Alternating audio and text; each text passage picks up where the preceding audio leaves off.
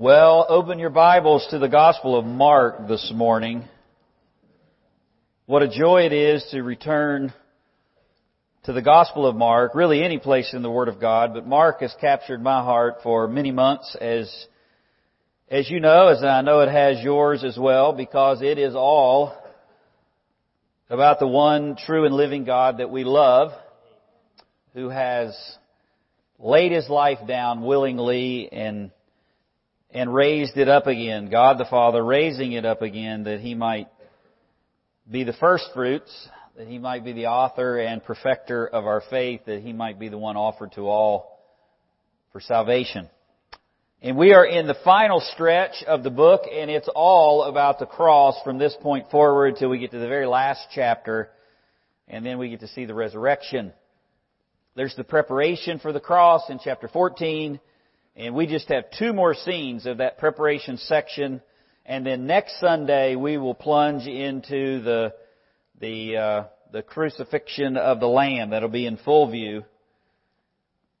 And the crucifixion of Jesus Christ is so contrary to the disciples' thinking, and quite frankly to our thinking, the way that it happened, the way that God orchestrated it. It's so contrary that Mark is helping us understand how we even get there. I mean, when you think about it, how do you get from the raising of Lazarus from the dead, with throngs following the Lord, into Jerusalem, crying, Hosanna, here comes the King, the anointed one, the King of David. How do you get from there on Sunday to being scourged and killed on Friday, just a few days? How do you get there? Well, that's the on-ramp. This is where we're at. Mark is revealing all of the human characters that play a part in the final moments, preparing for that faithful end, that fateful and fateful end. Now, we understand the main character in the Bible is God. It's all about God. It's His story. It's His revelation. But there are 5 other individuals or groups that play a part in setting up the triumph of the cross. And we have been looking at them, and you will no longer see this slide that's become very familiar to this background after today. It's over after that, and we're not moving along here, fellas, so you're going to have to we might have to look at this slide just a little bit longer, right?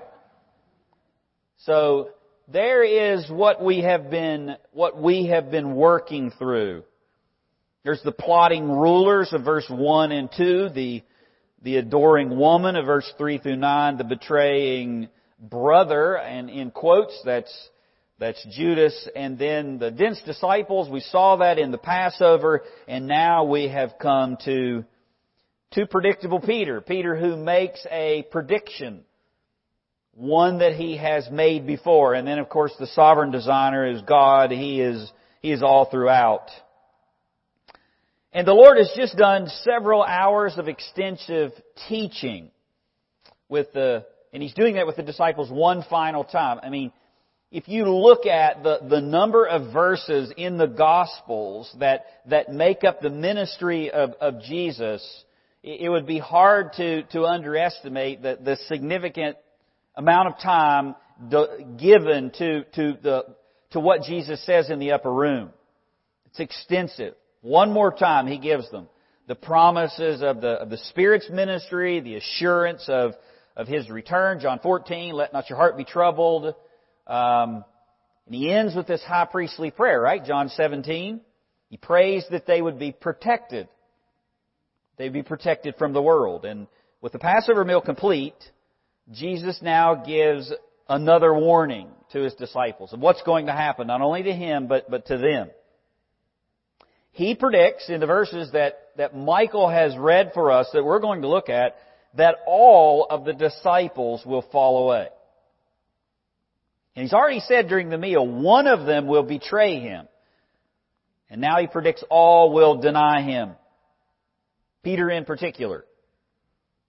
And he will reject Him so categorically, he declares he doesn't even know who he is.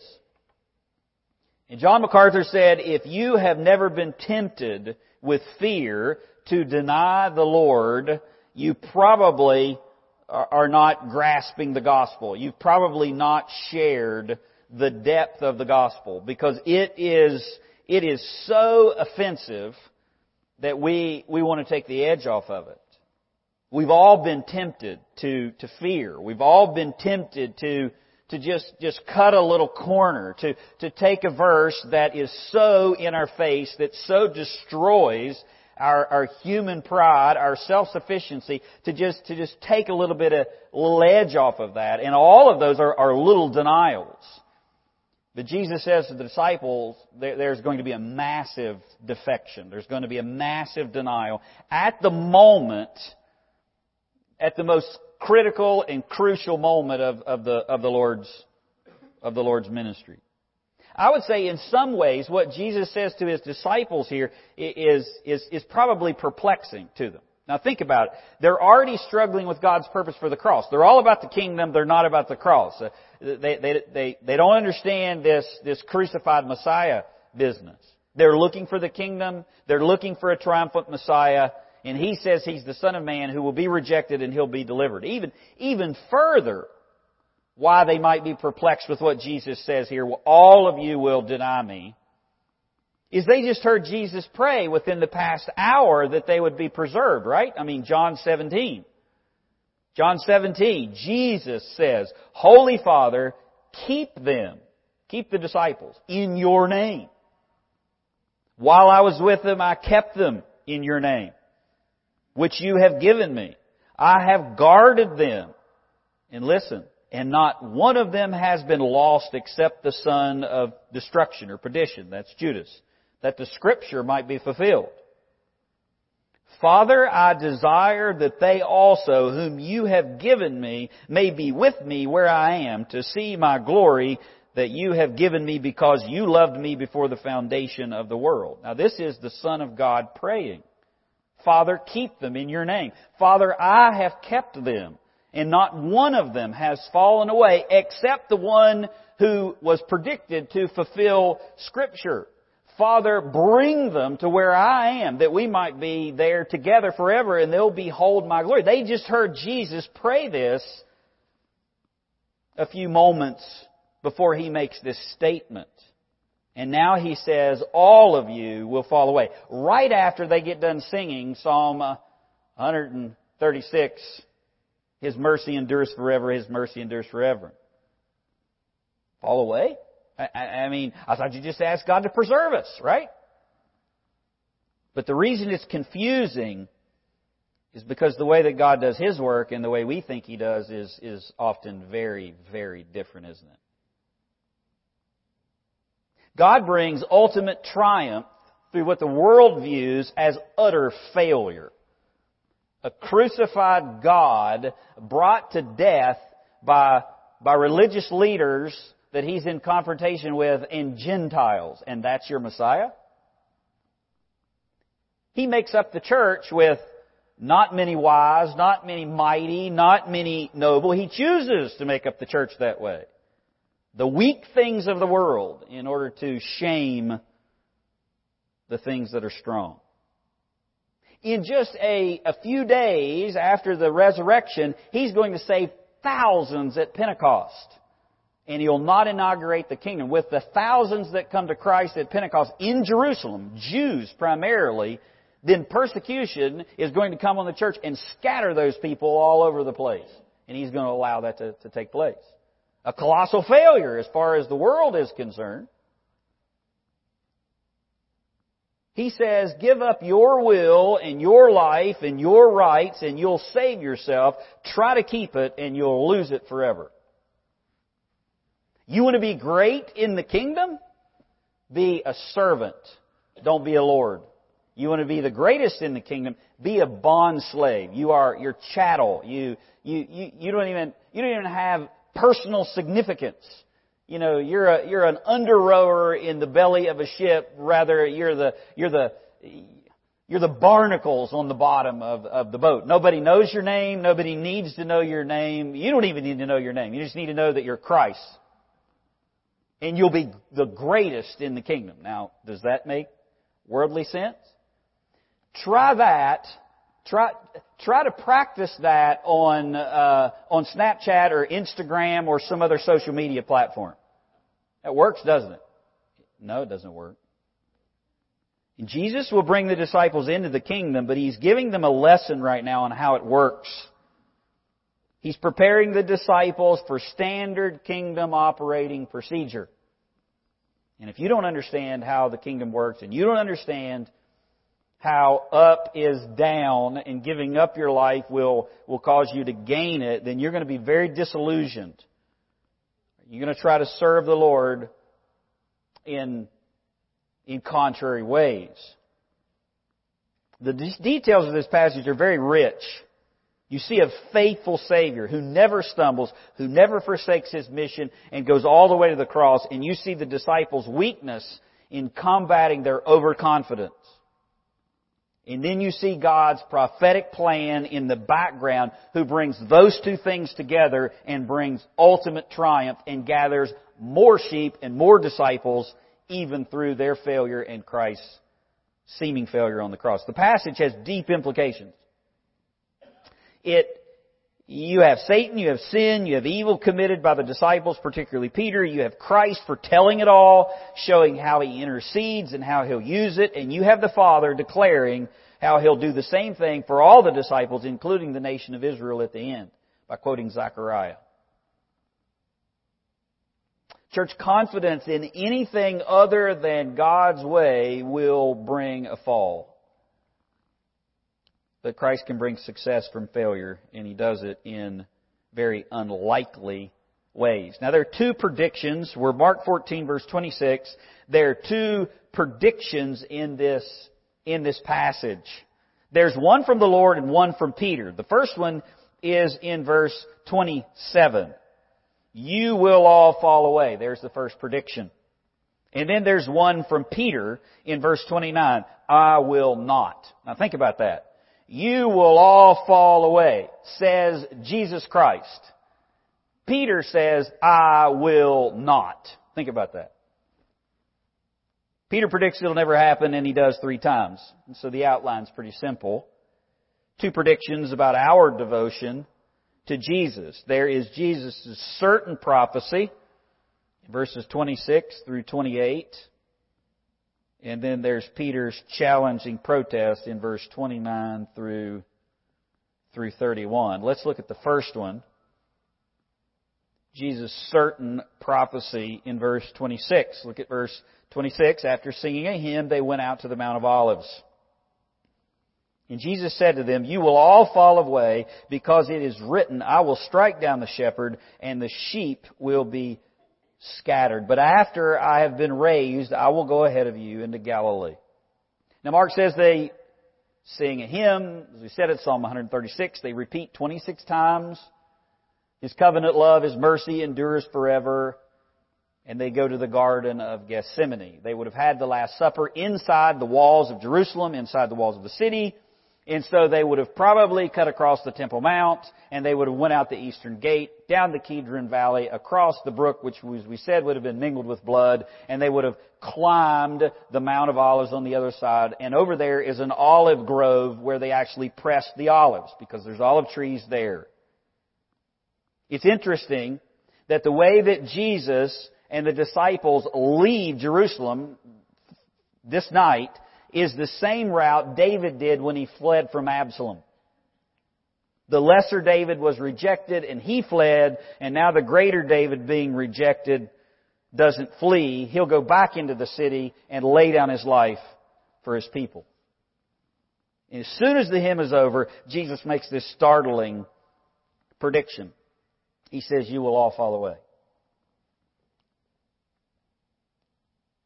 Have you ever heard somebody make the statement that God doesn't tell you everything that you're going to do? Like, when you get saved, you don't know everything of what it's going to cost you, like in detail beforehand, because if you did know, you might not ever go into ministry, or you might not ever agree to do whatever God called you to do.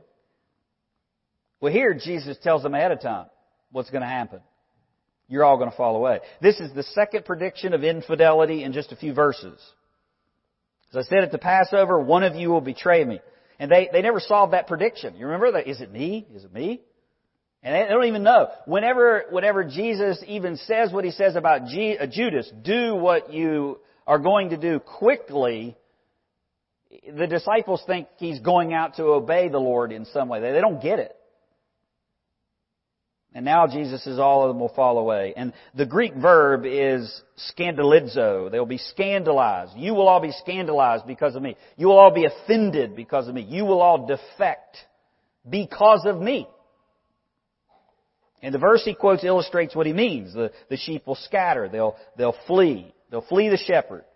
They'll say, He's not my shepherd. I know not His voice. His voice will call to them and they will reject His voice out of fear. It's exactly the opposite of what Jesus did when He went to the cross. He was faithful unto death. And no doubt rattled them greatly. And He tells them this so they would redirect their trust. And you can see in the second prediction that we'll get to where their trust was. Not only Peter says, I will not, but all the disciples go, yeah, what He said. Jesus, in this first prediction, displays divine knowledge, divine Scripture, and divine promise. Divine Scripture by pointing to this prophecy in Zechariah. Divine promise when He declares the resurrection. I'll go before you into Galilee. And they get wrapped up in whether they would fall, and they miss the fact that God was telling them what would happen ahead of time. Have you ever done that? You get so focused on what's happening, so focused on how this could happen, so focused on how you're going to get out of the trouble that you're in, that you forget the God who is in control of it all, who's even ordaining the suffering or the difficulty, as Pastor Brody talked to us about, in order to bring about your good and to bring you to His Son. Or you get so wrapped up in the issues that you don't listen to the words of God that would help you through it all. Only God can tell you things ahead of time, and He does.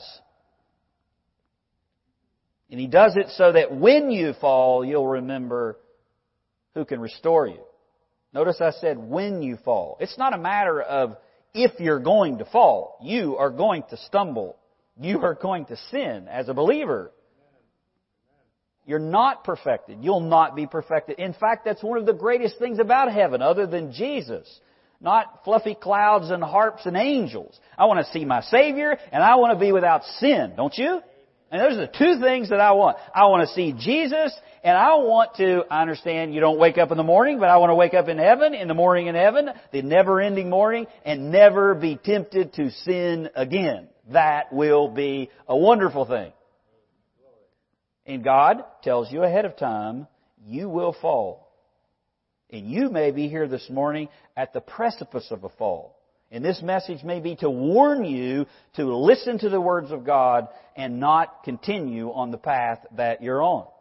And He tells you that ahead of time so you will know where to turn. He tells the disciples so they'll know where to turn whenever they do fall, to remember who can restore you. This is a warning of temporary failure. We know the disciples don't fall completely, utterly. This is a warning of temporary failure, along with a promise of enduring success. It's different from Judas. He wasn't recovered. There's a temporary failure here, along with a promise. And as they battled each other for positions in the kingdom, who would sit on the right hand and who would sit on the left, while they're in the upper room, the third time that they do that, the real battle is their worldly thinking. The real battle is they don't understand how the kingdom works, and it's setting them up for a great fall. And so right before the garden, He's still concerned about you. He's still concerned about the disciples. But I want you to notice where this divine knowledge comes from. There's divine knowledge, but look at where it comes from. You will all fall. Here's divine Scripture. Because it is written. Verse 27. Jesus says He knew that it would happen because it had been written it would. This is astounding. This is an exercise of omniscience. You will all fall. Omniscience, before it happens. Twinned with an exposition and application of prophecy. reach back into the Old Testament. It has been written that you would do this, and He specifically applies it to these individuals. It's a significant passage to show how the Lord works. Jesus doesn't deny Scripture. He fulfills it, even when He's exercising deity, even when He's exercising omniscience. You remember what Jesus said in the Sermon on the Mount? Don't think that I've come to abolish the law or the prophets. I didn't come to abolish it, but to what? Fulfill. For truly I say to you, until heaven and earth pass away, not one jot or tittle shall pass away from the law. Until all is accomplished, all is fulfilled. He says, I will fulfill prophecy in general. All of the law. It's general, right? There's not one little thing about the law as a whole that will go unfulfilled. And here is specific prophecy from the Old Testament applied. He knew what was written. He also knew who it was written about and when it would come to pass. Now, I know people try to do that all the time, like in the end times. It's coming, sell your Winnebago or whatever and buy a white robe and go out into the field and all that stuff. But Jesus does it perfectly. Because He not only wrote the prophecy, He's also the one bringing it to pass. And He causes it to accomplish God's purposes and our good. He knew everything. He knew the events of the future. He knew the meaning of the past. And He knows His own future. And He knows yours. What does He quote here? Well, He says it's written. There's the divine Scripture. What is the Scripture? I will strike down the shepherd and the sheep will be scattered. That should likely be in italics or some different font in your Bible. It's Zechariah 13:7. And Jesus makes two predictions. The passage makes two predictions. The shepherd would be struck down. I will strike down the shepherd. That's what He says in Mark. And the sheep will be scattered. Two sides of the same coin, the same prediction. But don't miss the most significant thing about this verse. Notice in Zechariah who strikes the shepherd. Jesus says, it is written, I will strike the shepherd. That's God speaking. God says, I will strike the shepherd. And notice in Zechariah, He says, it's my shepherd. God calls in Zechariah, awake, O sword. He calls His own sword to be awake against my shepherd. Don't you love Psalm 23? I'm probably going to quote it on Tuesday. 23rd Psalm at Brother Harold's homegoing service. At his graveside, no doubt. You've probably heard it at a funeral. You've probably read it many times. It's precious not just for funeral times, but any times. We love Psalm 23. The Lord is my shepherd. I shall not want. He makes me to lie down in green pastures. He leads me beside still waters. He restores my soul. The Lord is my shepherd. Do you know why that you and I can quote that psalm? Because before the Lord was ever your shepherd, He was God's shepherd. And God raises His own sword towards His own shepherd, and through His death, He gathers sheep. That's what Zechariah is saying. It's a messianic prophecy. I would say that's probably be debatable, second to Isaiah 53 as far as clarity. Awake, O sword, against my shepherd, against the man, my associate, declares the Lord of hosts. Strike the shepherd, that the sheep may be scattered, and I will turn my hand against the little ones. Ooh, whose hand? God's hand. Who are the little ones? The sheep. Zechariah has been talking about false prophets and Israel falling away and following them. And then he says He will turn them by turning His own sword on the true shepherd, who is God's shepherd. And notice he says it's my associate, my personal representative. It literally means He's my equal. It's a statement of Christ's deity. He bears the same essence as God Himself. And He says, when I do strike the shepherd, the sheep will defect. And so we're back to Mark. Divine knowledge and divine Scripture.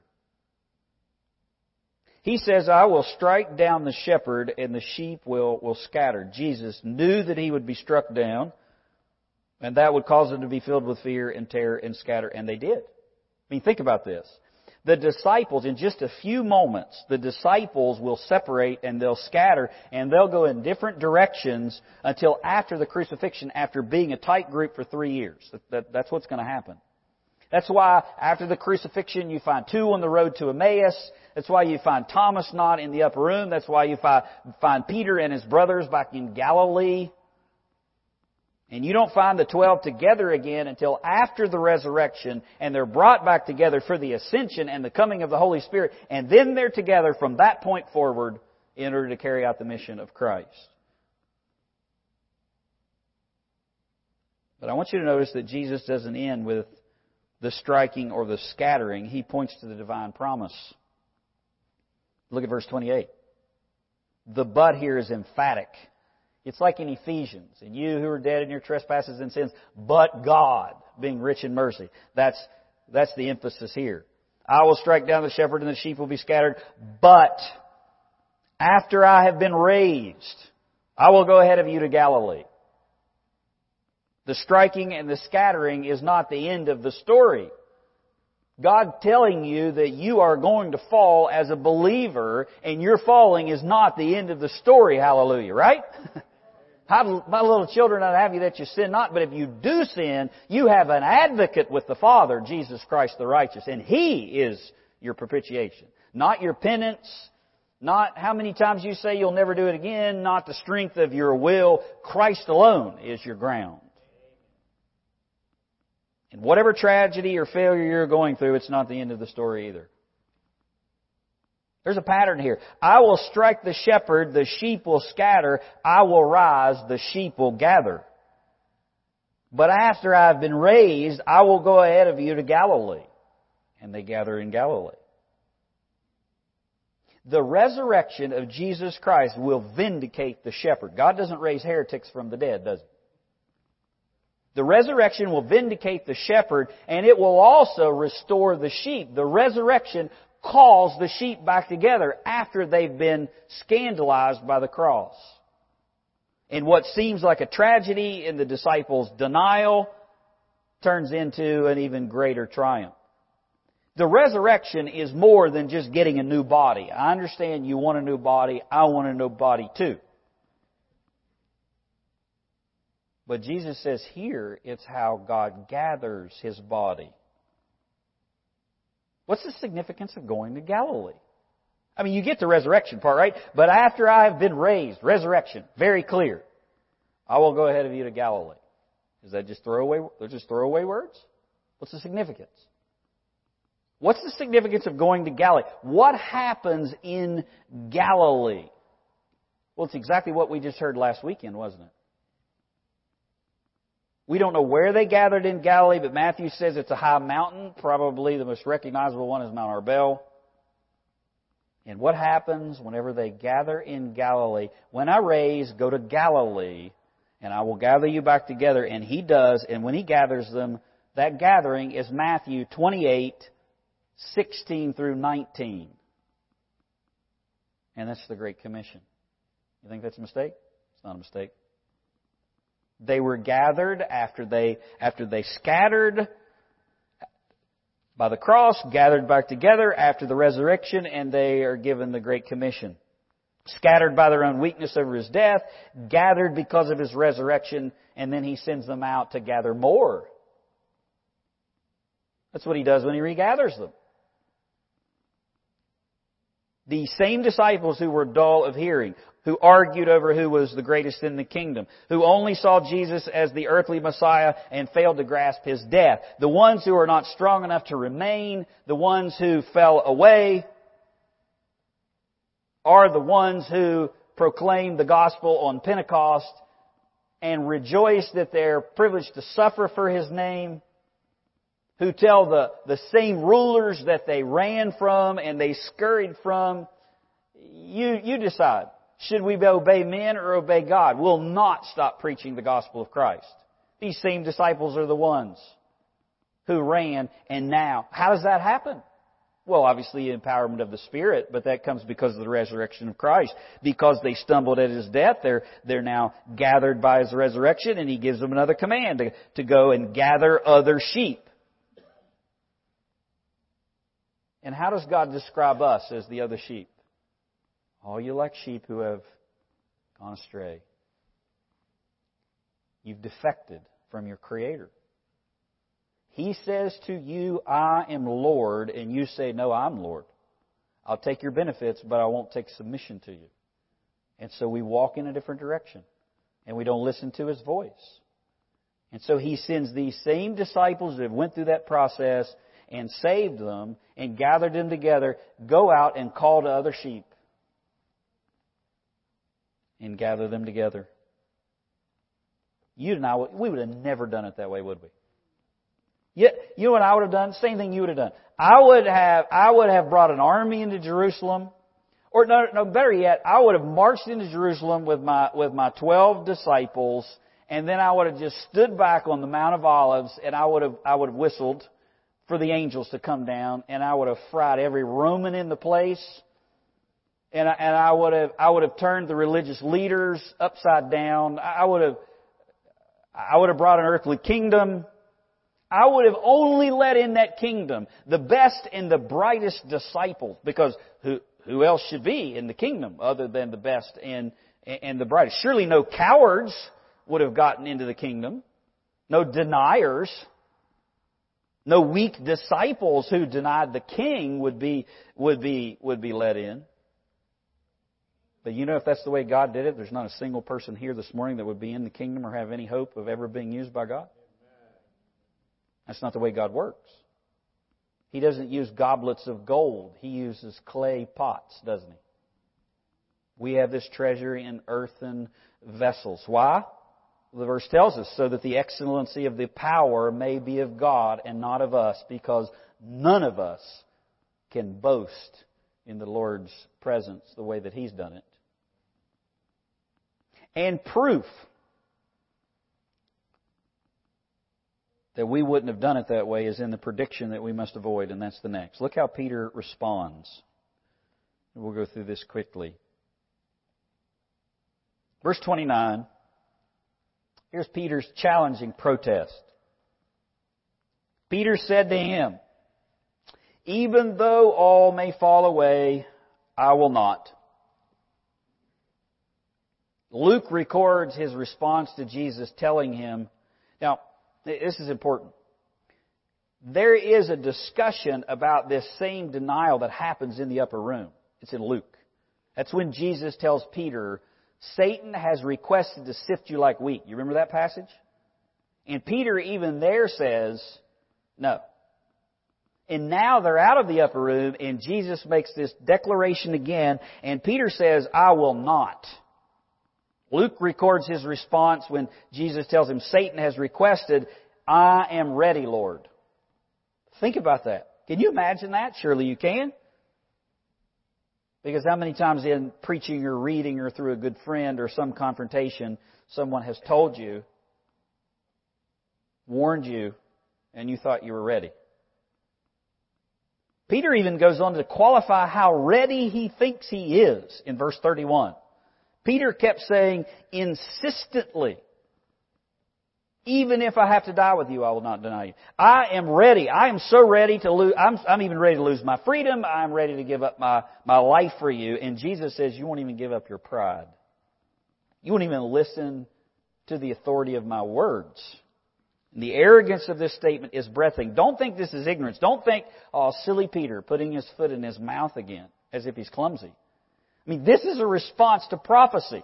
This is a response to divine knowledge, divine prophecy about an Old Testament passage that Peter surely knew in Zechariah and the promise of the resurrection. And Peter says, no, Lord, you're wrong.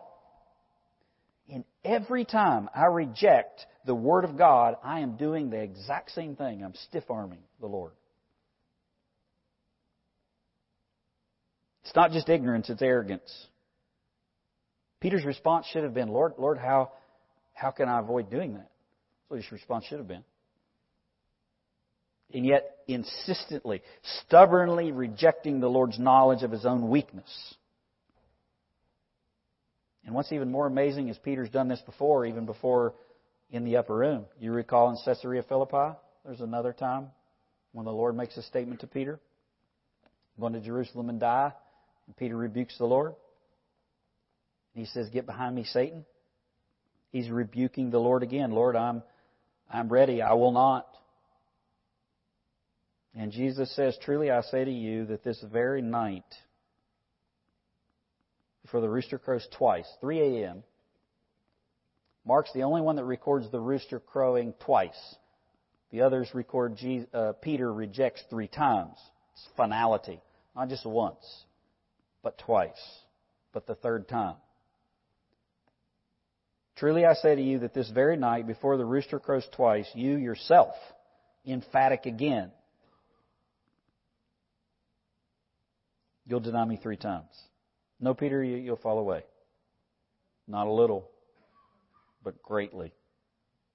Not once, but 3 times. How do you respond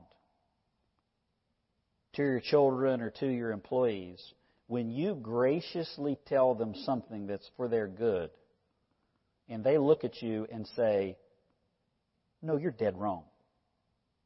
How would you respond? Well, I can tell you how my flesh would want to respond and how I probably have responded. Let me help you fall. That's what I'm probably saying. That's not what the Lord does. He goes further in telling Peter exactly what he's going to do. "No, Peter, you'll fall today, not a little bit great, not once, but 3 times. In Luke's account, the Lord uses his name Peter. He warns him, "Simon, Simon, Satan has requested, lusted, and asked for permission to sift you like wheat. Simon, Simon, human Simon.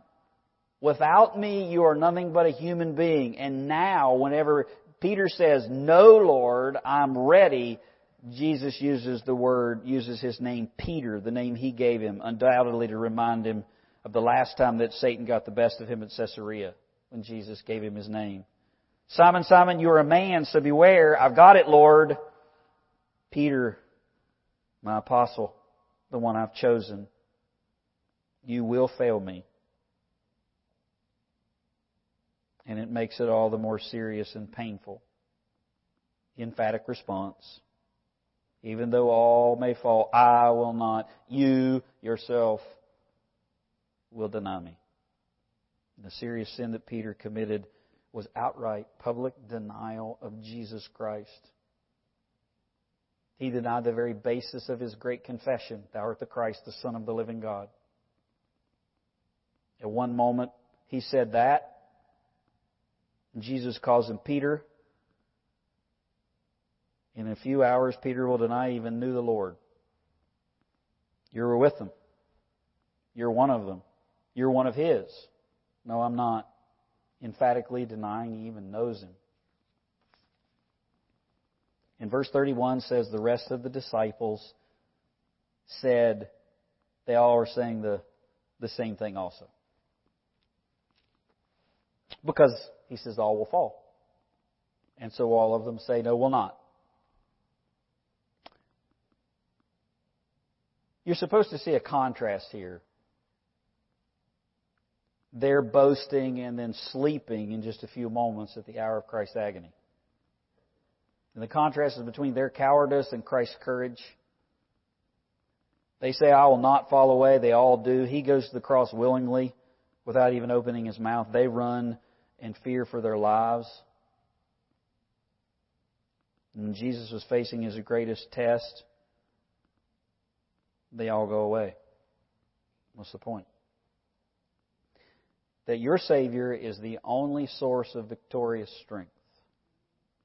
And He walked the path for you. And the victory, temporary and complete, is in Him. And even when you do forsake and when you fall away, He will not deny His own. As 2 Timothy says, Paul says, I endure all things for the sake of the elect, that they may also obtain the salvation which is in Christ Jesus with eternal glory. This is a faithful saying. If we died with Him, we shall also live with Him. If we endure, we shall also reign with Him. If we deny Him, He also will deny us. If we are faithless, He remains faithful. He cannot deny Himself. And He'll get you through. 1 Thessalonians 5:24, He who calls you is faithful, who will also do it. And even if you sin, He's faithful and just. If we confess our sins, He is faithful and just to forgive us of our sins and cleanse us from all unrighteousness. And these same disciples are gathered together and are Christ's means by which He proclaims His gospel to the world. And this same Peter, who denies Him 3 times and stiff arms even the Lord's prophecy here, is the one that God uses on the day of Pentecost to proclaim His glorious gospel. Now, you think you don't have hope in Jesus Christ? That's the only place that you have hope. It doesn't matter what type of miserable wretch that you have been. But the only way that you'll find Him or be used by Him is to come His way. And that's humble, repentant, not the way of the world, losing your life that you might gain Him and all the glories of heaven. Won't you bow your heads?